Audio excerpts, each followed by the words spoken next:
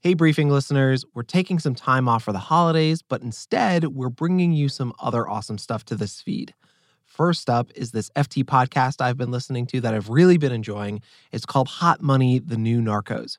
It's the latest season from our award-winning Hot Money podcast, and it tells the story of the rise of a European super cartel. If you missed it, don't worry. You can get started right here with episode 1. Then if you like it, head on over to the Hot Money feed and follow them there. You are not going to want to miss it.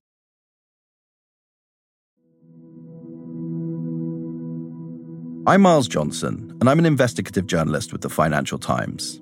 And the story I'm going to tell you, it's not a love story, but it starts with a wedding. It's a wedding that takes place in Dubai in 2017. It's a hot summer's day at the Burj Al Arab, one of the most expensive hotels in the world. It's a skyscraper shaped like the sail of a ship, rising up from the glittering water of the Persian Gulf. Guests can arrive across a private bridge in the hotel's fleet of Rolls-Royce Phantoms, or fly in, landing on the helipad on the roof. The wedding party that day has been told to keep things discreet. No photos and no social media. Security is tight. The groom is a young Irish entrepreneur, and some of his most important business partners have come to celebrate his big day. But these aren't your average businessmen. Some of them hang priceless stolen masterpieces on their walls. They've got multiple passports with multiple identities, and they can order the assassination of almost anyone, anywhere in the world. Because this isn't just a wedding. This is an international crime summit. It's a meeting of what will come to be known as the Dubai Super Cartel, a shadowy criminal network that controls a multi-billion-dollar cocaine empire spanning the globe. Over the years, I've written about a lot of different things, but more recently, you could perhaps describe my beat as the places where crime and business collide. I've written about Russian billionaires who control private mercenary armies and the Italian mafia laundering their cash through the City of London.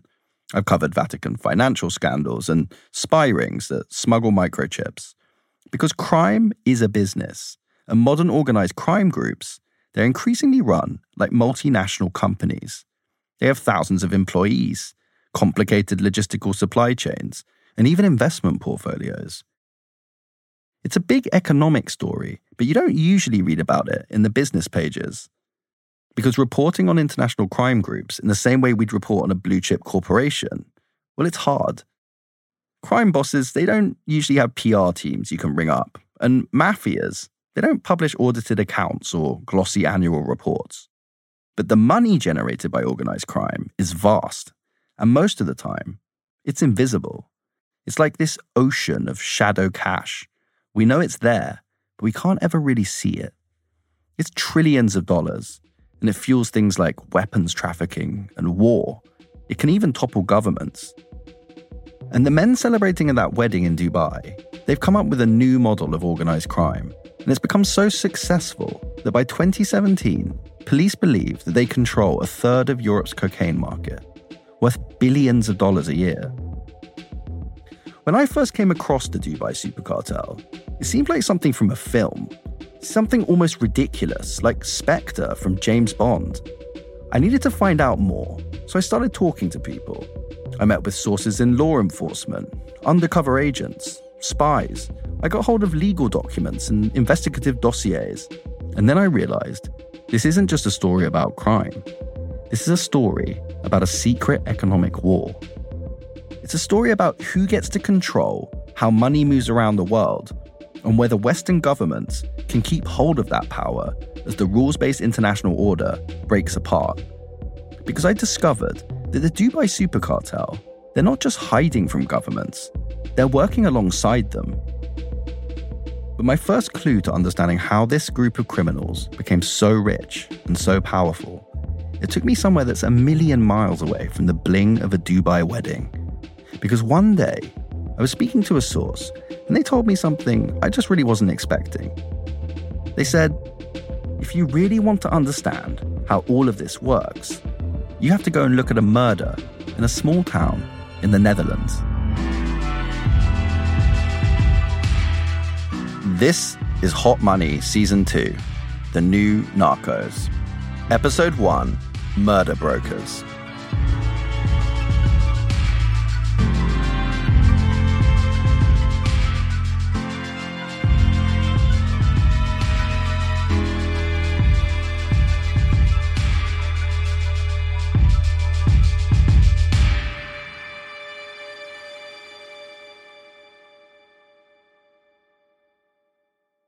One of the good things about being a crime reporter is that you talk to everyone who wants to talk to you. Very different people. And I like to do that. This is Paul Vux. He's a reporter in Amsterdam. And for more than 20 years, he's been working the local crime beat for Het Parool, a daily city newspaper. Paul wears black t-shirts and a leather jacket and has a gold hoop in one ear. He's old school. He's not posting hot takes on social media. When I first met Paul, it didn't take long before he showed me his bike.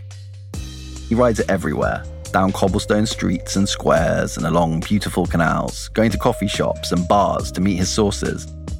But if that sounds a bit quaint, there's a far seedier side to Amsterdam that keeps a crime reporter like Paul pretty busy. Because Amsterdam is famous for its beauty, but it's also well known for its red light district, its relaxed drug laws, and a vibrant criminal underworld. And that means Paul always has plenty to write about. Like all good crime reporters, Paul works his beat. He speaks to everyone.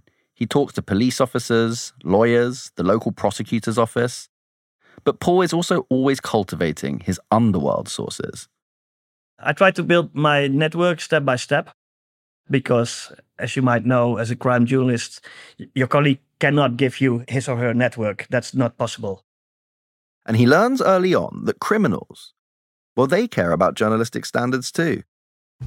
A notorious underworld figure reaches out to Paul about a mistake he thought he'd made in one of his articles because he wanted to set the record straight.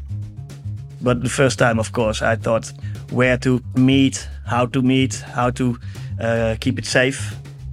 I learned quite fast that some public space as a coffee bar is the best place to sit. Or at an airport where everybody knows there are lots of cameras, there's a lot of security, nothing will happen there. You'll know for sure that all eyes will be focused on you. As a criminal and we don't fit in. So if something weird would happen, everybody would be a witness. And they know it as well. Back in 2015, Paul is busy covering crime in Amsterdam. Muggings, rival gangsters trying to kill each other, batches of dodgy drugs that put people's lives in danger. These seem like the sort of things you'd imagine happen in any big city. Then one morning in December, he gets a call. It's from the police department.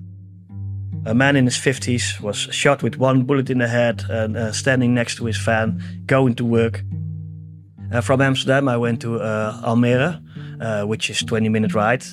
Is it somewhere you expect there to be shootings, murders? You know, what sort of area is this? Are there lots of crime there? What's it like? The area they live in Almere is just a very normal neighborhood with normal working class people. Not much trouble over there. When Paul arrives, there's already red and white tape blocking the area, and police have put up a tent to cover the body.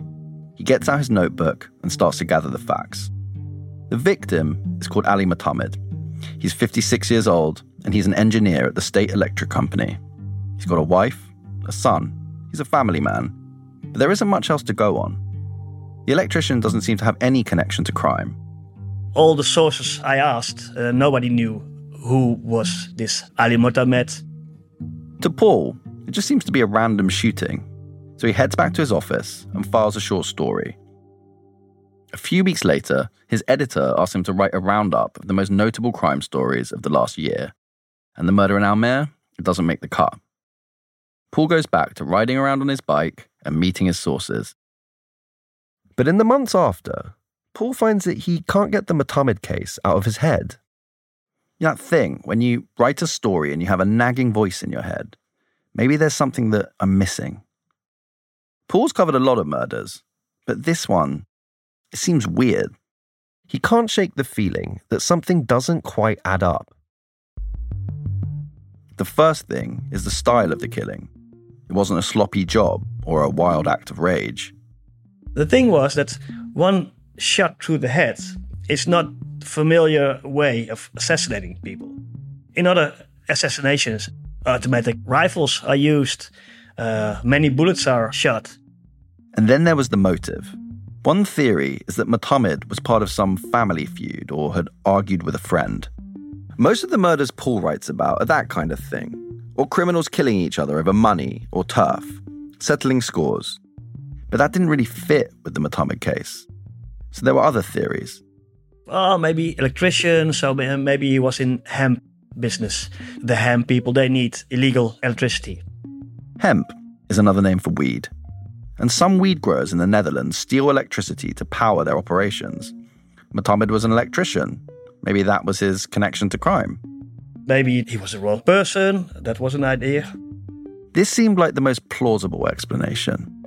A terrible case of mistaken identity. Paul keeps thinking about it. As he drops into cafes to meet informants about other stories, he mentions Ali Mohammed's name. Criminals didn't know him. Policemen didn't know him.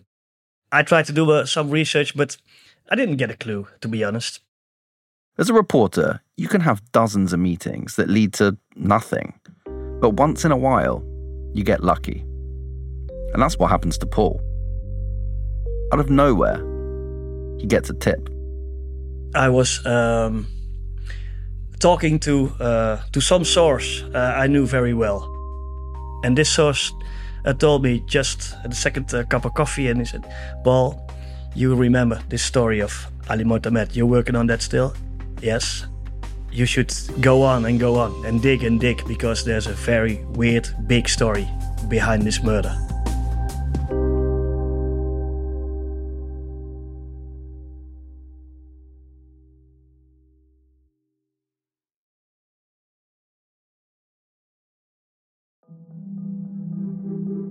Paul wasn't the only person thinking about what happened in Almere that day.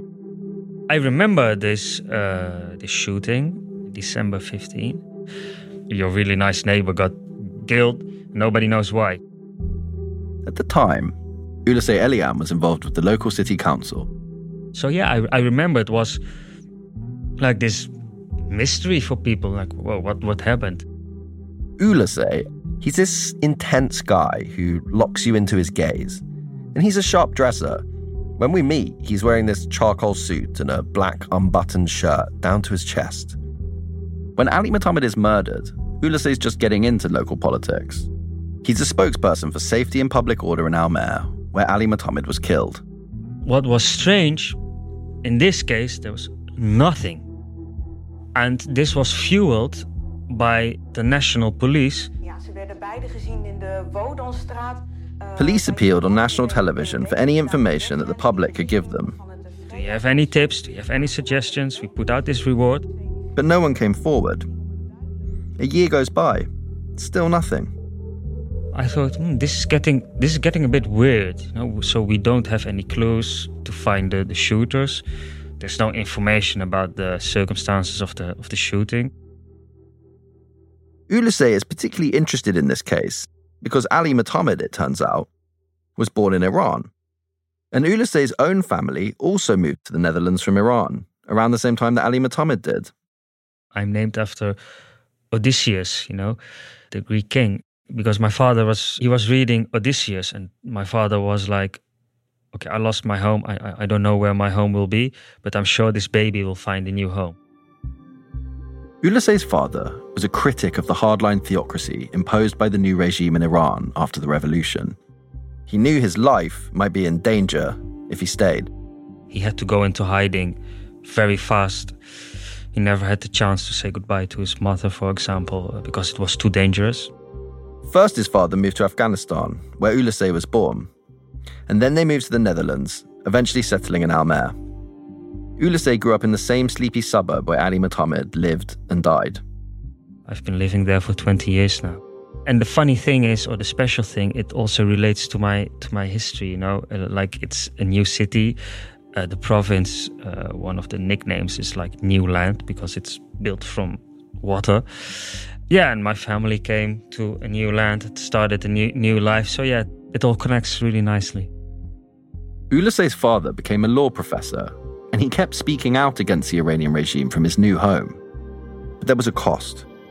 And this became a reality when the family moved to Almere. His father started getting serious threats. At that time, my father received massive security protection. I was young. You're still focused on things you do when you're at that age, playing football, trying to enjoy life. But yeah, when you see your dad being transported with multiple bodyguards, of course your life changes. So decades later, when an Iranian man is shot in his hometown, it gets Ulysses's attention. Even more so when police finally share what they've pieced together from CCTV footage. It shows that the idea the assassins made a mistake looks less and less plausible. This was a meticulously planned operation. The police report is a difficult read. It's a chilling account of a cold, premeditated murder, planned over weeks. And it reveals that the killers made 2 failed attempts in the days before Ali Mohammed was shot. On December 11th, 2015, at around 6:15 in the morning, a blue BMW drives slowly down a dark suburban street. The driver stops outside one of the houses and turns the car's headlights off. Inside, Ali Mohammed is getting started with his day. Usually, he leaves his house at 6:45, but today he has a job nearby. So he leaves later, at 8:30 a.m. At about 8 a.m., the driver of the BMW turns the car back and leaves the street. A few days later, Monday, December 14th, the BMW arrives, again at around 6:15. It's a regular work day, and Mohammed walks out of his front door a little before 7. A neighbour is also leaving their house at the same time, and the driver of the BMW spots him and Mohammed and drives off.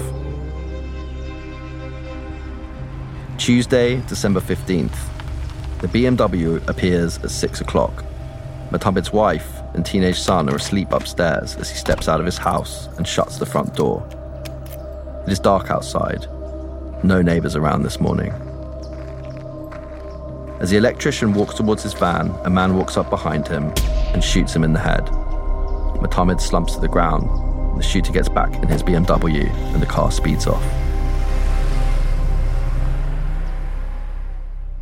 They hit him directly, left with the car. I think, if I remember correctly, BMW 5.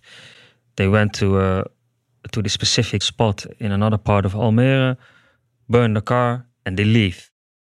The BMW was found burned out a few miles away, and witnesses saw 2 men walking off. It has all the signs of professionals in the criminal circuit. So that made it even more strange, like, okay, this is really professional, and still we don't have any idea why, who. This is the point that I started to see the first flicker, to realise what a murder in a small Dutch town could have to do with the super cartel, and what that could mean. Because Paul has kept on digging, and he's made an unbelievable discovery. And I remember reading it, and I think it was on a sunny Monday morning, and I immediately, I felt in all my body, I knew, wow, this is crazy. In 2018, Paul breaks a big story. And it's not about the murderers, but it's about the victim. I found out that Ali Mohammed was not Ali Mohammed, the electrician. He was an electrician, yes. But he lived in Holland with a false identity. Ali Mohammed was in reality an assumed identity. The electrician from Almere had been living a secret life, one so secret that even some members of his own family didn't know who he really was. Ali Mohammed was Mohammed Reza Kolahi Salmadi. And when he was 23 years old, he placed the bomb, which blew up 74 people of the Islamic Republican Party in Iran. This happened in my city, quite close to where I live. And probably the regime You know, the whole reason I'm in Holland, they were able to find someone who they were looking for like, at that time, like 35 years. Who was like one of their prime targets because they wanted revenge. My dad always warned me, they're dangerous. And, you know, they found him. These are not bedtime stories, this is getting real.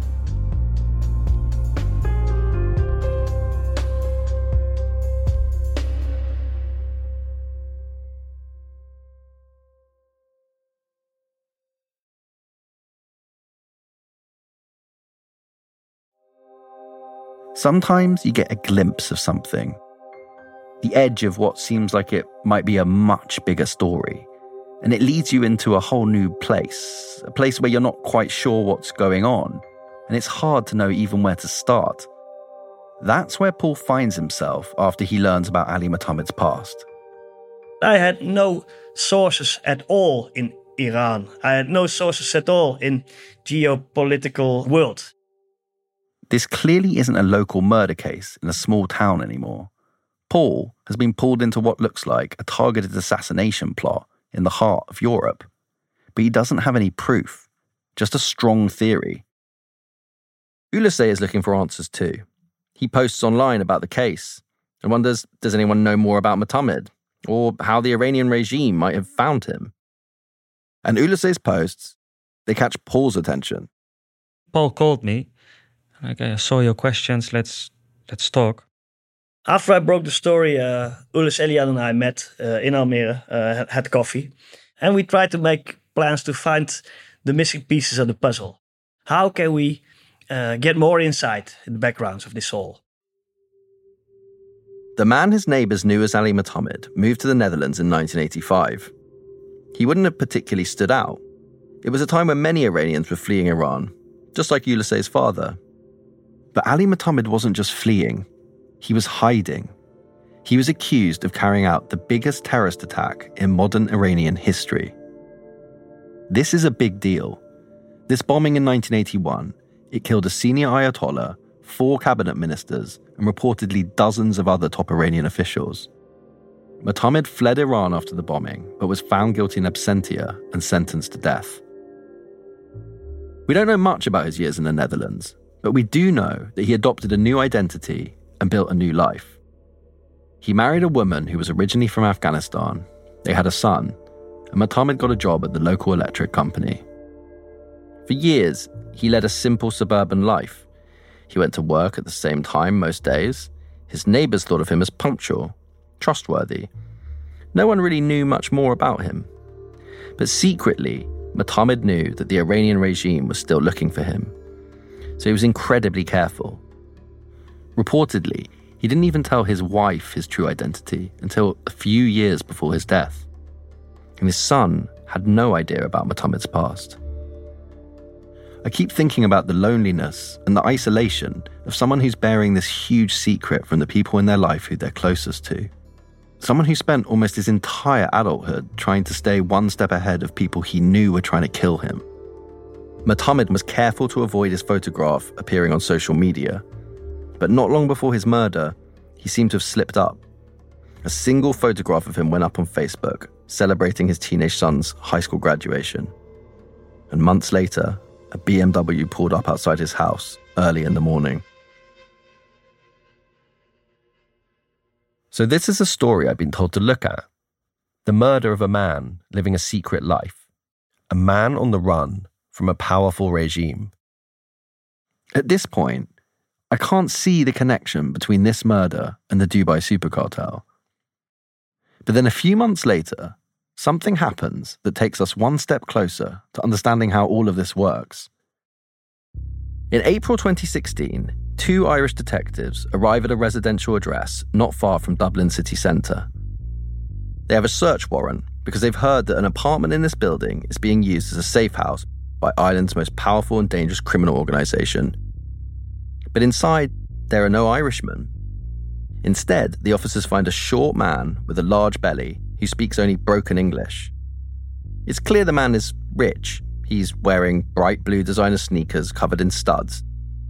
When the detectives search the flat, they find 13,000 euros in cash and 2 Rolex watches. What's less clear is his identity. He has 2 different IDs, one Dutch, one Belgian, each with a different name. I remember the morning in which he was arrested, and I can tell you nobody knew who he was. Seamus Boland is Detective Chief Superintendent in the Irish Police Force. His officers raided the apartment that day. He was arrested for possession of false documents, and there was no certainty about his identity at all. The police take him to the station and send his fingerprints and photo off to law enforcement agencies around the world. It's following his arrest and us issuing an assistance request across Europe that within a number of hours, the Dutch police were in touch with us, and they identified him from the photographs and fingerprints immediately. And senior Dutch police officers boarded a plane immediately and flew to Dublin. The Dutch police know who the man is. So does Paul Vux. He was very well known and notorious in the Amsterdam crime scene. His name is Naufel Fassi, and Paul calls him by his nickname, Noffel. He's wanted for a string of drug-related murders. He was seen as a guy who would do anything for money, who would be able to do very serious crimes without blinking his eyes. Paul doesn't know it yet, and nor did the police, but the man who sent 2 assassins to murder Ali Mohammed, it was Noffel. Noffel's a murder broker. He can arrange the killing of anyone, anywhere, with just a couple of messages sent from his phone. And the people hiding the murder broker in their Dublin safe house, Seamus knows exactly who they are. That organised crime group has been the primary group for the last 20-25 years that built the networks supplying drugs and firearms to this jurisdiction without a doubt. That organised crime group, the people who are hiding the murder broker in their safe house, they're at the heart of the super cartel. They're the men who gathered that day for the wedding in the luxury hotel in Dubai. But if Ulisse is right, this isn't just a murder. This is a state-sponsored assassination. And it raises a big question. What is the link between Noffel, the broker, and Iran? Why would a hitman working with top cocaine traffickers murder someone, apparently on behalf of a government? And if that's what happened, what does that tell us about the transformation of international organised crime? To find out, we're going to Ireland to talk to someone who's been following the family at the heart of the super cartel from the very start. You don't know if somebody behind that door has a gun.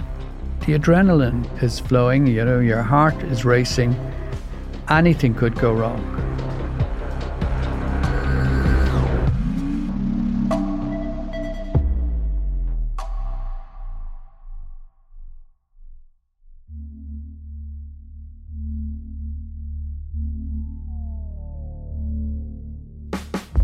Hot Money is a production of the Financial Times and Pushkin Industries. It was written and reported by me, Miles Johnson. And if you've got any leads or information about this story, you can email me at newnarcos@ft.com. The series producer is Peggy Sutton. Edith Rousselot is the associate producer. Fact-checking is by Arthur Gompertz. Jason Gambrell and Amanda K. Wong are the mixing engineers. Sound design from Jake Gorski. Jeremy Wormsley wrote the original music. Our editor is Sarah Nix, and the executive producers are Jacob Goldstein and Cheryl Brumley. Special thanks to Rilla Calaf, Marsha Walraven, Laura Clark, Alistair Mackey, Breen Turner, Jude Weber, and Rich Ward.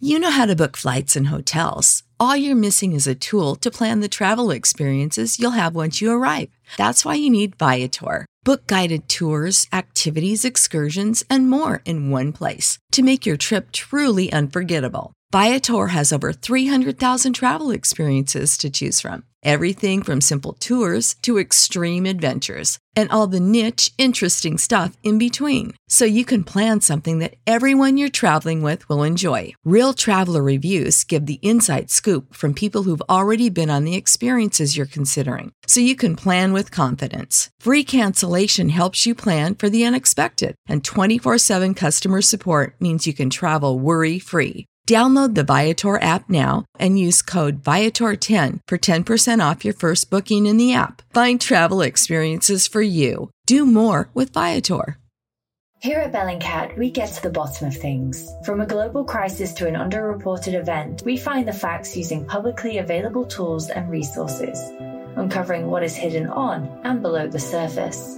We connect the dots using social media posts, satellite images, and public records, and empower others to do the same by sharing how we do it. The ability to do so is only made possible by our readers, supporters, and community members. Care to join us? Learn how at bellingcat.com.